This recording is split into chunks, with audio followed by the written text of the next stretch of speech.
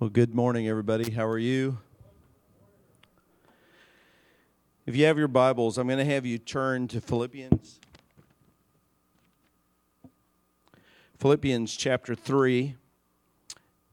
And before I read the text, I'm going to read something else to you just to kind of preface my comments before we read the Word. Yeah, we need to release the kids, I guess. Flip 180, you can go now. It's okay.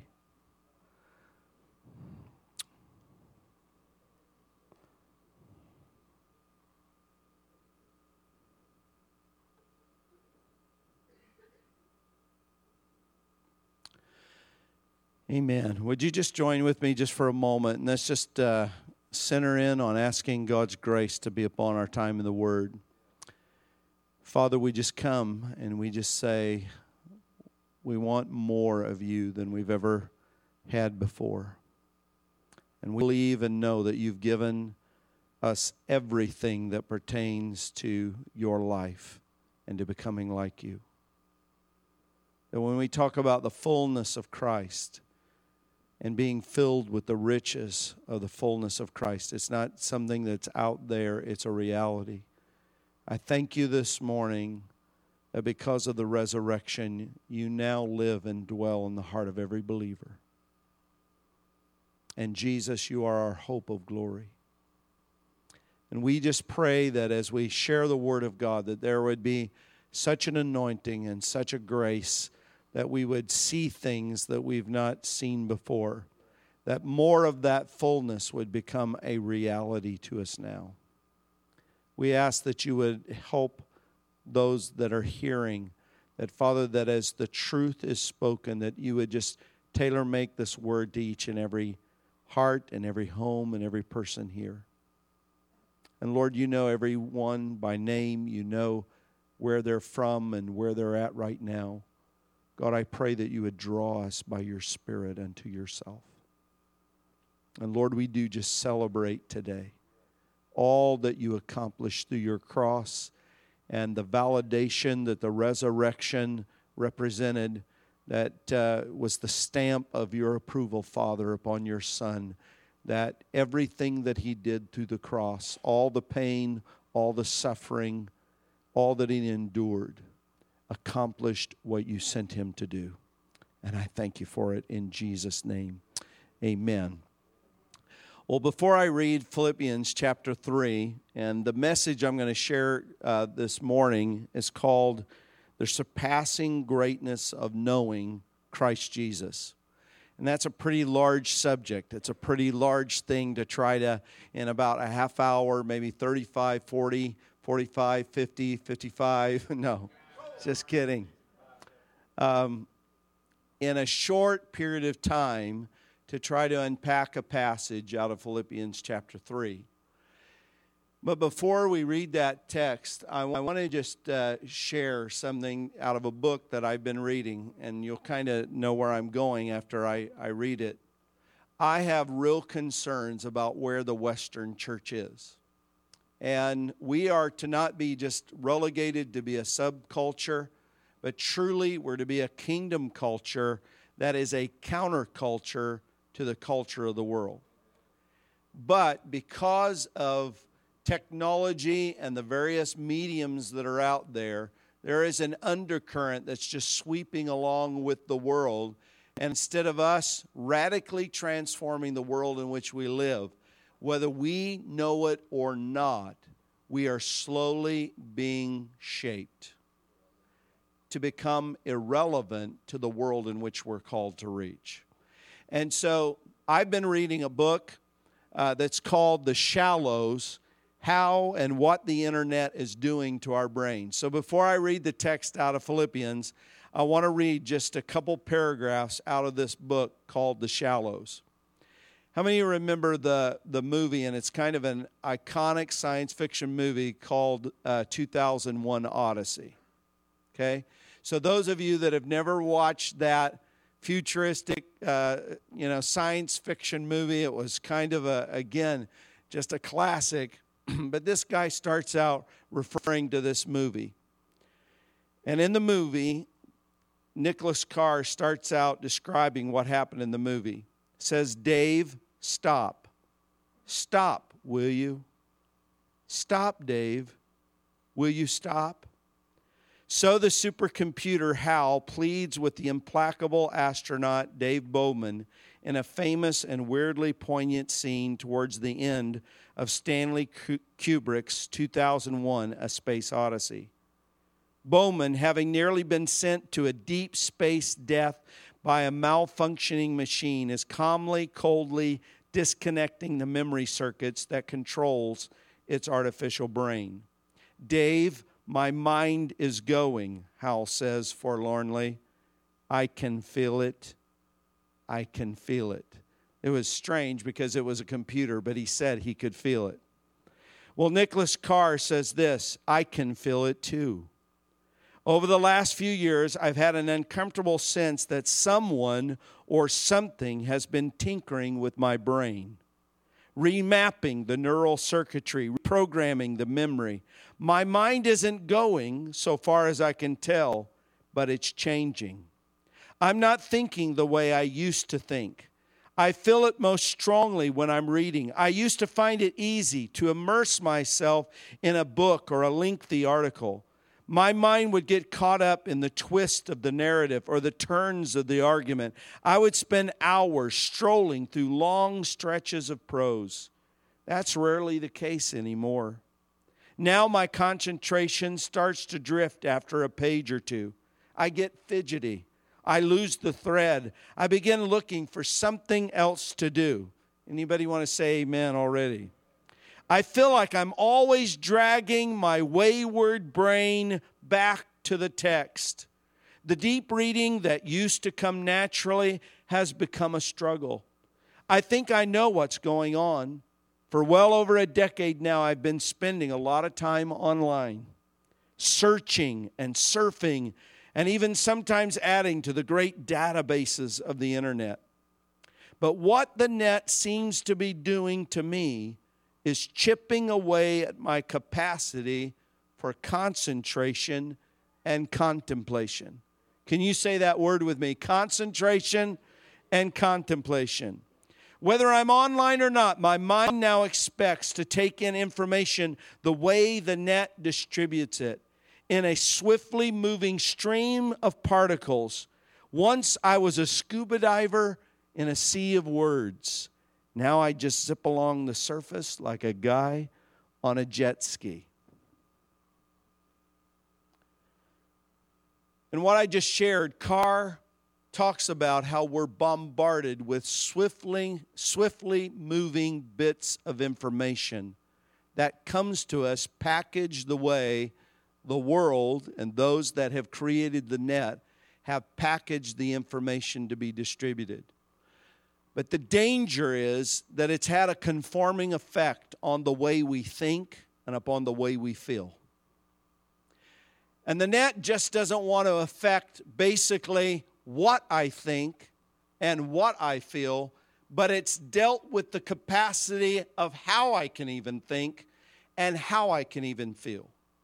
And so we are stunned and we are shocked by events that happen in our culture, and we say and make statements like, how could a person do something like this? When we see what happened at the grade school in Connecticut, we're just all stunned and we say, how does a person get there? Well, what is happening is we are a people that no longer have a capacity to think deeply or to feel deeply. We are being shaped and we are being formed to only just moment by moment check in with reality and to feel the way we should feel about what somebody says to us for the moment. And so, guess what? We have all these gadgets around us and they feed us these swiftly moving bits of information. And when we get them, we have a thought or we have a momentary feeling of emotion, but then we're gone. We've got to move on because there's so much more out there to think about and to feel about. The result is that we no longer think deeply or feel deeply, we no longer have the ability to concentrate or, more importantly, to contemplate on the things that are really important. Now, I'm going to, just for your pleasure, I'm going to share with you some of the ways that we then are living what I call a distracted, driven life. Now, we talk about the life-giving, purpose-driven life. We talk about the passion-driven life. We talk about the Christ-centered life, the cross-centered life. We talk about all these phrases that we want our life to represent. I want to have an eternal focused, eternal perspective. We want our life to be motivated and driven by things that are really important, correct? But this is not to offend you, but I do want to say, I want to interrupt your momentary stream of consciousness in the midst of even all the distractions in the room. And I want to say to you, many of us are living a distraction-driven life. And so there are many ways, and I want to just kind of talk about, just for a moment, some of the many ways in which we have become captured by a distracted, driven life. We have Facebook. We have blogs. We have websites. We have Instagram. We have tweets that we Twitter.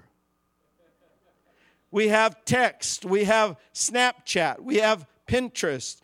We have Foursquare. And one of the things somebody was telling me about Foursquare is a thing where you report in where you're going to be or where you're at.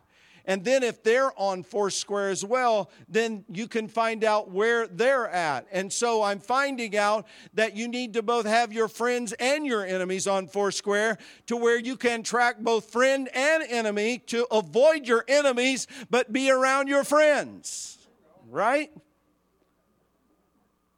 And so we have Instagram, we have Foursquare, we have smartphones, we have iPads, we have iPods, we have radio, we have cable television, and for all the oldies that are here today, we have the shopping channel, thank God.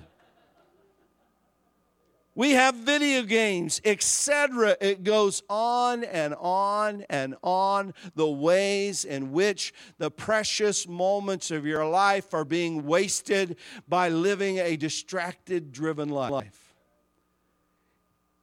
And so we would think that, wait a minute, it should be different in the church. But churches are having to deal with the reality of how we deal with technology in the church and how we communicate the message or how we stop people from being distracted in our services while we give the message. And so with that, I'm going to share a video where we can be distracted from the message just for a moment. This is the way some churches are dealing with technology. For the consideration of those around you, kindly turn off all cell phone, electronic, and messaging devices at this time. If your device should go off during announcements today, in addition to your regular weekly offering, you will be fined $25. Should your device go off during prayer concerns, the fine will increase to $50. If your device goes off during our sermon today, you're going to hell. Remember, God wants your complete attention. Thank you, and enjoy the service. Westminster Presbyterian Church in Burbank. Sunday services at 9 and 10:30. No shoes, no shirt, no service.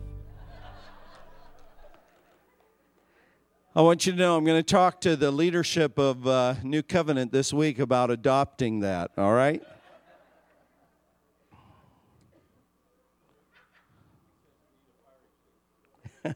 Yeah, the ushers are going to have to upgrade the fire extinguishers.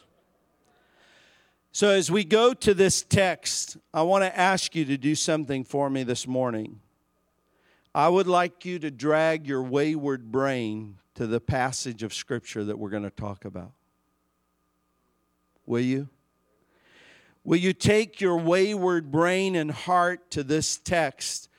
And I want you to, as we read it, I want you to contemplate and concentrate with me on the heavenly possibilities and the eternal certainties that are found in this passage.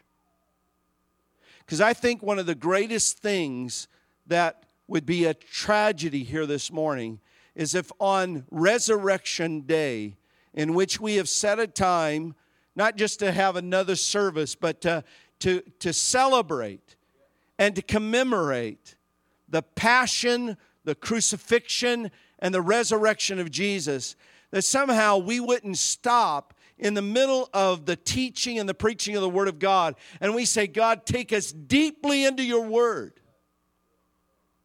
And with concentration, but then because I'm going to discipline myself to gaze upon God in His Word, that I'm going to ask that His Holy Spirit help me contemplate to where I just don't go through a service and there is a loss of meaning about what this day is about. Because the danger is that many of us, we think that it's just another date on our calendar. And every year that passes from the point in time that the cross and the resurrection happened, we're going not just centuries, but millennia away from the event. And I don't want it just to be something that's an historical fact in your mind, but the more I contemplate upon what Jesus did, and the more I see the victory that He produced, and I meditate on it, I stand there at the foot of the cross and I gaze upon Him. And I begin to examine His wounds. And I begin to, like Thomas, when he appeared to Jesus, or when Jesus appeared to Thomas, Jesus appeared both resurrected but crucified. And you go, well, Lynn, this is all supposed to be about the resurrection today. There would have been no need for a resurrection unless there was first the cross. And what the resurrection was all about, it was the exclamation point. It wasn't a footnote. It was the explanation point at the end of a whole spiritual work and purpose that God did to bring about your salvation. But the resurrection is about a validation. It is about a vindication that truly what Jesus did on the cross was sufficient to save you. And I find that when all of a sudden I get disconnected and start living a distractive-driven life, and I no longer focus on what is important and what is the real meaning of this day. Why is it important? What did Jesus do? And as I ask those quick questions, what did Jesus do? What is the meaning? Have you taken long enough to go back to the foot of the cross and to gaze upon Him and look at His passion and look at His suffering and then go to the empty tomb and stare down into that abyss and see that truly He is not there, but He is risen? Have you taken time long enough to go there to then have those questions answered? Martin Luther said this, and most of you know that Martin Luther was just a tremendous man of God that really began a revolution of where the church was at in the 1500s. When he encouraged the believers to focus upon the cross and what Jesus did through the cross, it was reported that he said to one of those that was beside him, he said, whenever I focus upon what Jesus did for me, it was as if He died yesterday. How many of you this morning, because you have this week, the week that we call Holy Week, and as we have gone through this week, and did any of you remember that Friday was Good Friday? And my kids were off in spring break, and what I did was I noticed that when they were there vegging during the day, they just had a stack of videos that they had gotten from the library. And then there was the basketball games of the tournament. And what I did was, as a parent, I stepped down there and I said, I see what you guys have got stacked up in the wings for the day, but I want to remind you that there was a man that suffered for your sin today.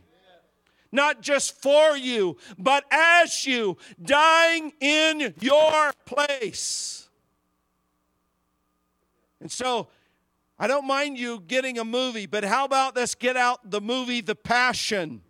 and thus get into touch again with the meaning where it's not just today, it becomes something that's an experiential reality in my life. That's where God wants to take us today. Let's read this passage of Scripture. How many got your wayward brain going, well, I've been there. I've been waiting on you to get to the text.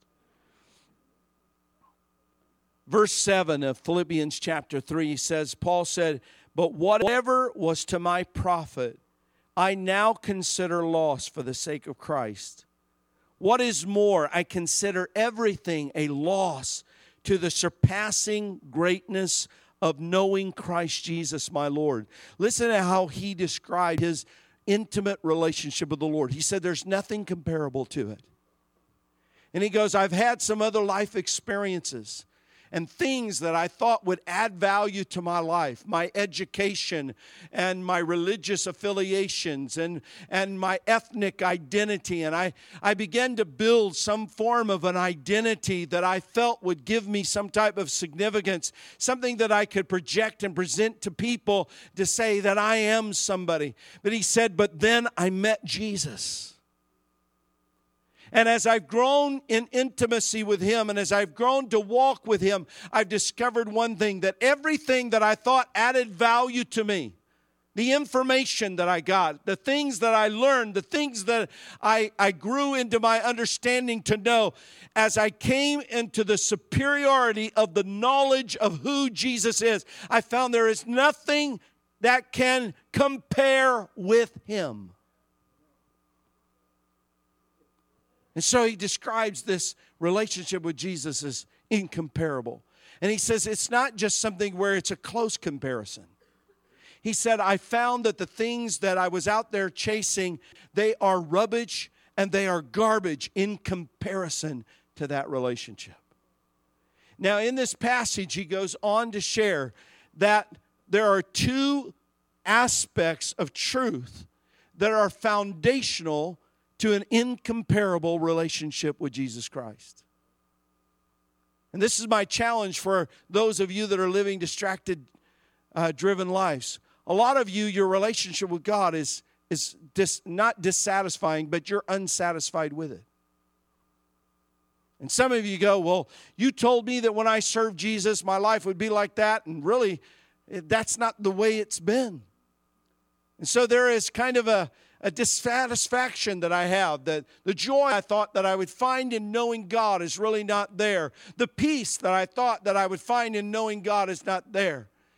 I find that really some of the dissatisfaction that occurs in the life of believers is not God's fault, it's ours. We get out of our relationship with God what we're willing to invest in it. And unless we're willing to concentrate, and I'm talking about really drilling down deeply into the truth of God's Word, you are going to be the jet skier and you're going to be going along the surface of spiritual realities when God wants you to experience the depths of Jesus Christ. You go, well, is it really possible? Here was a man that was willing to give his life and endure all sorts of suffering because he had got a hold of something that he said is incomparable to anything else that I had in my life experience. That's the type of spiritual life I want. Give me something to live for. Give me something to die for. Give me something that motivates me every day to get up and to say, there is something more than living in the shallows. And so I find that the church out there is getting shallower and shallower and shallower, and we're not experiencing what God has intended for us to experience in the reality of our salvation. But we've got to say, God, teach me to again concentrate and to contemplate. Now, the two aspects of salvation or truth that he talks about leads to a relationship with Jesus that is profound, is he said this in verse 9. He said, I want to be found in him, not having my own righteousness or my own self-righteousness that comes from obeying rules, but that which is through faith in Christ, a righteousness that comes from God and is by faith. But this is the two things that he says cause him to have a relationship with Christ that is incomparable. He says, I want to know Christ and the power of his resurrection. And the second one is, he says, I want to have fellowship with him in suffering. And so this morning, if your relationship with Jesus does not know him in the power of his resurrection and in the fellowship of his suffering, I'm going to say, get out of the shallows and press on into the deep. So he said, listen, you can have an uncomparable relationship of knowing Jesus Christ, but the way you know him that way is by encountering him in resurrection life and power, but also in the fellowship of suffering. And they're like conjoined twins. You cannot separate the reality of the cross and his suffering from the reality of his resurrection. And so what does it mean to know him in the power of his resurrection? Well, I believe that the first thing I want to say is that knowing him in the power of his resurrection is just, again, moving the resurrection out of a historical context into an experiential reality. For me today, what does the resurrection, what can it mean for me now today? How can it change my life? Well, that was one of the burdens that Paul had in Ephesians chapter 1, about verse 18, 19. He prayed several things, but one of the things that he prayed almost for every one of the churches is he said, I pray that they would know him in the power of the resurrection. They would know him in the all-surpassing greatness of his power, which God demonstrated when he raised him from the dead. Now, why did God conduct that type of a demonstration to us? Do you know that Jesus could have got out of the grave secretly? He could have just said, I did what the Father sent me to do. I obeyed him. I accomplished the work, and now I'm just going to return back to heaven. I don't need to share this with anybody. It's just about my point of obedience to the Father. We need to understand that the resurrection was a demonstration by God. It was an exhibition by God. And there were two groups that God was wanting to bring that exhibition and demonstration to. Number one, he wanted to demonstrate it to the principalities and powers. And I want you to know, once that exhibition was over, all of the power of hell knew that there was absolutely nothing, no weapon devised, no trap, no sin, no snare, no strategy that could ever work to overturn and to thwart the purpose of God. Brothers and sisters, God has shown us the end game. God has demonstrated through the resurrection God's end game, and the game is over for the devil, and he knows it. Because when you take what is the best of the devil, the best punch that he could administer, when you take the best threat, the best force, the very best that hell could deliver to him, and it does not affect the outcome, there's nothing else you can do but capitulate. But that demonstration was not just for the devil. And it wasn't just for principalities and powers. It was for us. To show us that right now there is a present availability of that power, not just for the future, but the availability of the power and the might and the force and the ability of God to help us now. And I can see there is a change in our faith to believe that. When I was growing up as a child, and I realized that, you have a life experience, and your life experience is not the sum total of all experience. But it does give you a perspective. And it is a perspective from your perch, and I get that. But I used to see how people would come to the Lord when I was growing up. And it is much different than how people come to the Lord today. And what we do is that we administer a salvation to people that's kind of on an installment basis. What we do is we engage them and we say, here, have a little that could be available to you now. And so we find people over 20, 30 years wrestling with sin conditions, bondages, and addictions, and things that have shaped them in their past life. But they bring it over. They understand they're forgiven, but they're not free. And so we introduce them to forgiveness, and then we just help them through counseling and through coaching and through all these various tools that we use, and they are good. But I can remember some people that were addicts and alcoholics and people that were sex addicts coming down to an altar, and when they left the altar, the power of the cross and the power of the resurrection was encountered and experienced. And I know of, as a child, alcoholics that after they encountered the crucified but risen Jesus were changed forever after that moment. They would say, I've never even been tempted to take another drop. And I want to say, well, is that just the exception to the rule? Or do we need some type of progressive resurrection for people? No, I believe that what it is that we believe God for far too little instead of believing Him for what the Bible.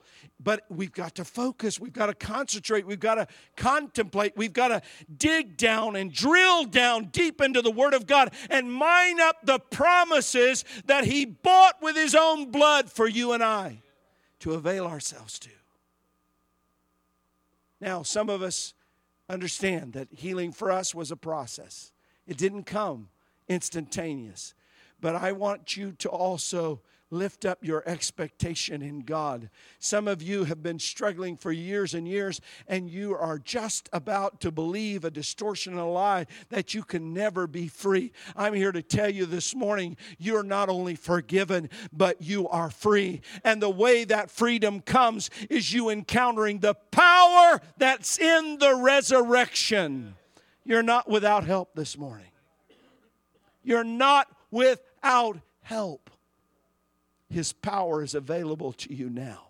If that very same Spirit that raised Christ from the dead dwells in you, it now is quickening. It is bringing to life your mortal body. It is changing. It is transforming you if you respond to it.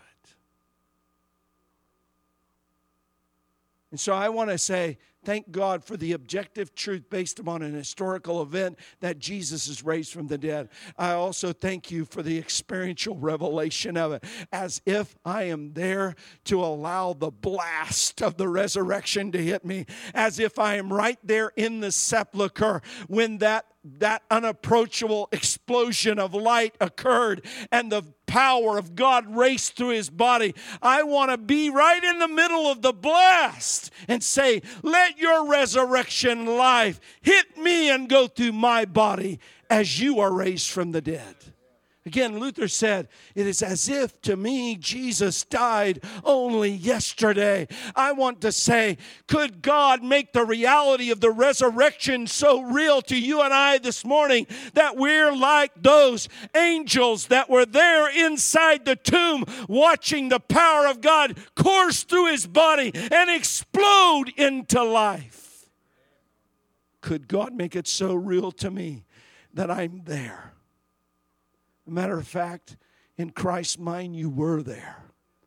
For you were that dead body that was lying upon that stone slab when the power of God came through Christ, because He not only died for you and was raised for you, but He died as you and was raised as you. I want to go to the second aspect that Paul talks about in this scripture, and he says, not only do I want to know Him, and this is what has caused me to have an incomparably great relationship is that I come to know Him in the power of His resurrection. But He also says I've come to know Him in the fellowship of His sufferings. The Greek word here is koinonia. It means the joining together with Him in sufferings. And beloved, I used to think when I read this scripture that this was somehow about me taking the trials and difficulties and pains in my own life and suffering in a way in which Jesus suffered. In other words, that we respond to God and not react to the devil. That again, I want the pain in my life, the difficulties, the trials, the struggles that we go through, I want to do it in a way in which it's bringing glory to God. And I believe there's a truth in that. And I think last month when I was here, I taught on how to pass tests. But really, when you begin to, again, drill down on this text, it's not saying, Jesus, I want you to come to me in the midst of my sufferings and fellowship with me while I'm enduring them for you in the right way. But Paul said, to know Him in the power of His resurrection, you also must be willing to fellowship with Jesus in His sufferings. In other words, you go to that place of where He suffered. You go to the place where He had His passion. If I want to really know what somebody is going through, I've got to go where they're at.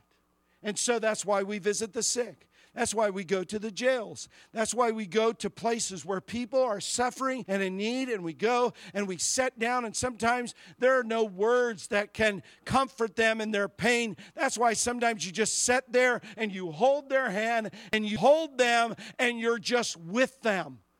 And that in the pain and the suffering of their moment, there is just a little bit of an understanding that comes to you of what they are going through. Now, what Paul was describing is not inviting Jesus to come to you in the difficulties of your life. No, it is that you go back and you go to the place of His greatest suffering and His greatest pain, which means that I've got to go back to the cross every day in my life. I got to visit the empty sepulcher every day in my spiritual life. I've got to visit the empty sepulcher. Otherwise, I'll feel that there is no help or hope for me. And I'll come up with a scheme of how I can help myself. But He invites us every day to come to the experiential reality of the resurrection. So every day I've got to revisit the empty tomb. But not only do I need to every day revisit the empty tomb, I've got to go back to the cross. You say, Lynn, why is it important? Because I find that sometimes I can become, in the midst of my pain and my difficulty, I can begin to lose perspective and thinking that what I'm going through is the worst thing that has ever happened to any individual. That somehow my pain is somehow comparable or equivalent. And so what I begin to do is it does something. When I lose perspective, it does something in how I even relate to Jesus. And I become dissatisfied in my relationship with Him. You've let me down. You've really let me down, Jesus.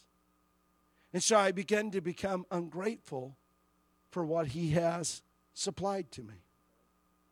I become even unthankful for the suffering. It's like, yeah, Jesus died, Jesus suffered, I get it.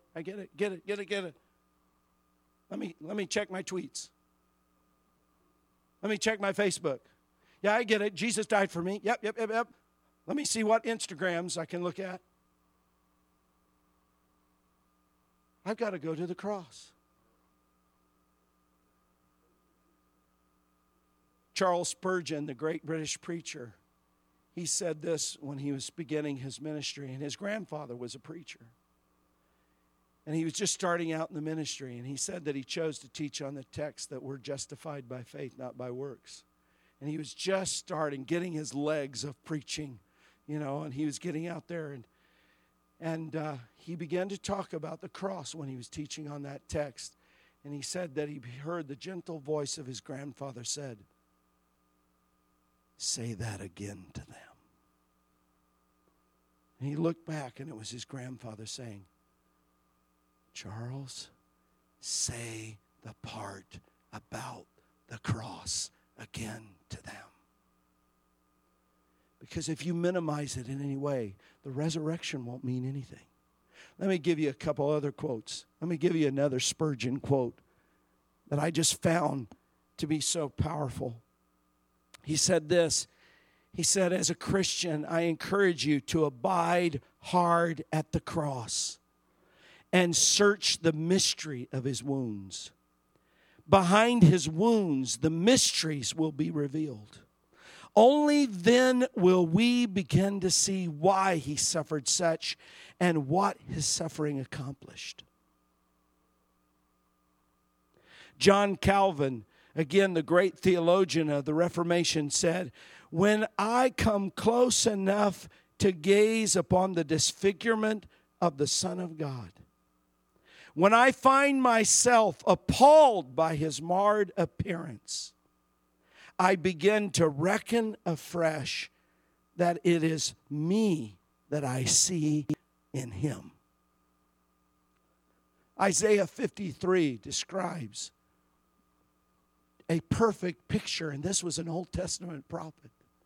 But God gave Isaiah a 20/20 perspective about the suffering Messiah that was to come. And he said that he would be so bruised and so battered and so beaten that he would be unrecognizable. He would be marred in his appearance. And we say, why would God allow it to go that far? Because only when I see a human being so marred beyond recognition do I begin to see myself and the condition of my true condition in my sin.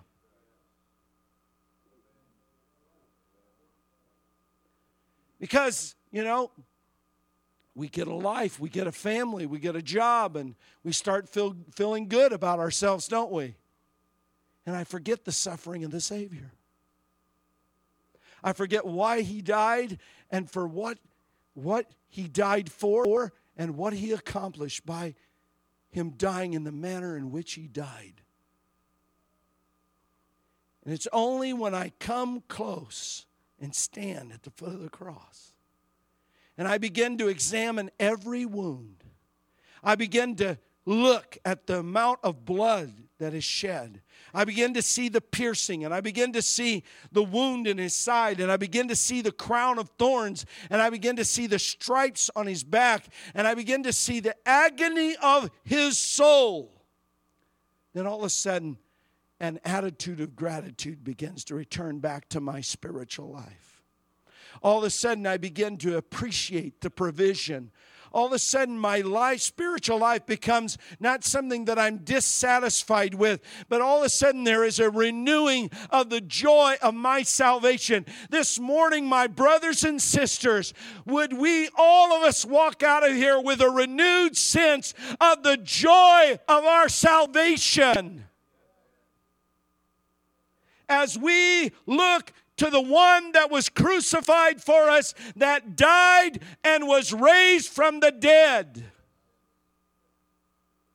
And the hymn writer said, "Lest I forget Gethsemane, lest I forget your agony, please lead me once again to Calvary." We want to know why people are not being transformed the way they used to be transformed, because there is an absence of the preaching of the gospel. And the preaching of the gospel is the cross and the resurrection. Some of you are saying, "You're kind of like this old-time preacher." Well, maybe the preachers need to be born again all over again. Because it's not going to be a bunch of pep talks that are going to get you to heaven. It is the blood that saved you, the blood that bought you, the blood that redeemed you. And only the blood that can wash you whiter than snow. We've got to get it. And one man said that when we stand at the cross and get close enough to the fire of that love, then those sparks can fall on me and my love will be rekindled. I want to get close today. I want to get right into that empty tomb. But before I get to the empty tomb, I want to get right at the foot of the cross and say, oh, fire of love, let the sparks from that tree fall down on me, and may my passion for Jesus be renewed. To where when I leave here, I say, there is nothing that can distract me. There is nothing that can be a substitute to pacify me as I live in this life, because the rest of it is garbage. All of the toys, all the money, all of the things that we say, this will give me significance in life. We will walk away and say, I don't have any other need for you because I have Christ. Are we believing believers this morning? I believe Christ is all that I need. For in Him is the power of the resurrection. And in Him is the power of the blood of the cross, to save me and to transform me and to bring me new life. I want you to stand with me, and if the musicians will come or you'll put on music. I just real quickly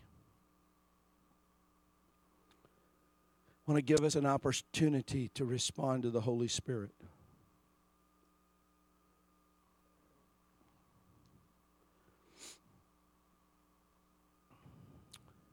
Thank you, God.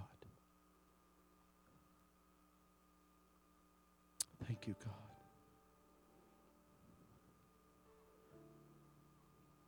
Thank you, Lord. If you would, just all over the auditorium, just begin to thank the Lord.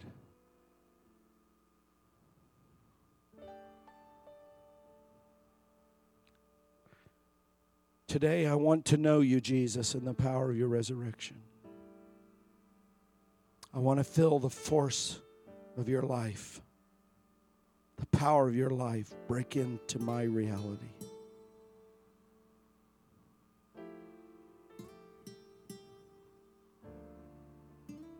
And to experience that, I'm willing to fellowship with you.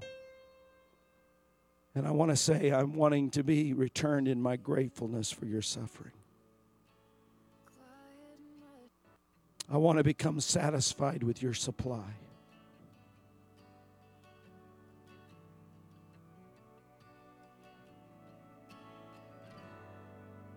I want my love for you to no longer be indifferent and lukewarm. Let the fire from the cross, the sparks fall upon me and rekindle my love anew.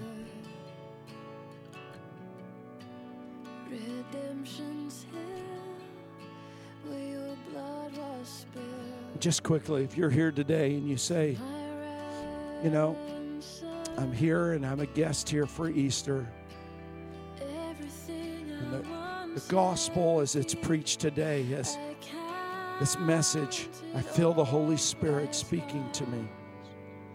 And I've come to the conclusion we cannot come to God unless God draws us. And you go, I may not understood everything you said today, but I feel the Holy Spirit drawing me. If you're here today and you say, I want to know Jesus, would you just raise your hand? I see that hand.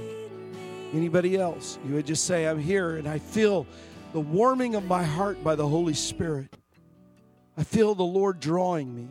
Is there anybody else here that you would say, I want to know Jesus?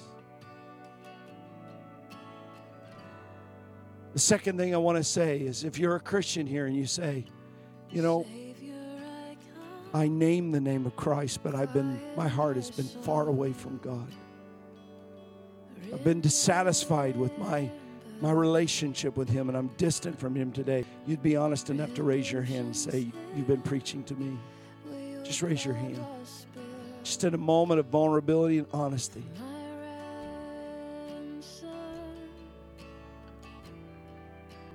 I'm going to ask that the Holy Spirit today would make real to you the cross and the power of His resurrection.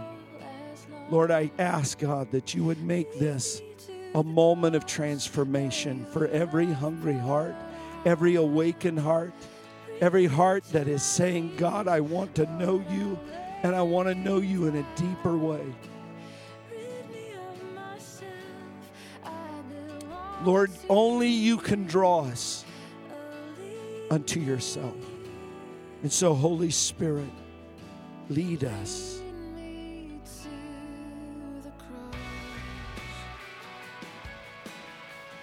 I want you just to begin to pray today. Just in the remaining moments that we have together, you just begin to invite the Holy Spirit to do a work within your heart.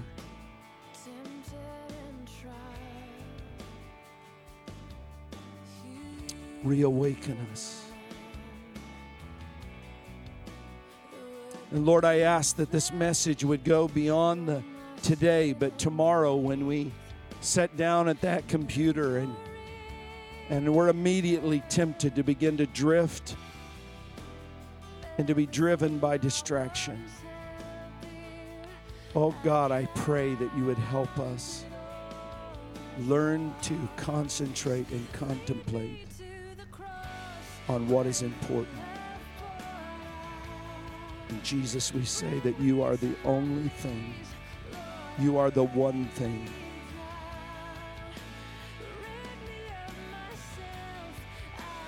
You are the one thing.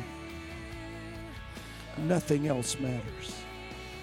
And I ask for it in Jesus' name. Amen. Now this morning, if you prayed in that moment of prayer that we were praying and you said, I've never asked the Lord to come in my life, but I did this morning, I want you to talk to some of the people in the church here. Number two, if you feel like God is doing a work to cause you to rededicate and consecrate your life to the Lord, you need to share that. Because we all need prayer partners, accountability partners, and people that can encourage you in your walk with the Lord. Do you want me to really stand, or do you want to say something? Yes, the altar team is here if you want more prayer. And we can just say, thank God for the resurrection. Can we just give the Lord just a praise to Him? Lord, for all that you've done, all that you're doing, all that you're yet to do, we say thank you, God. You're worthy. Be blessed as you go. Walk in the power of His resurrection and enjoy the time with your family. Be blessed.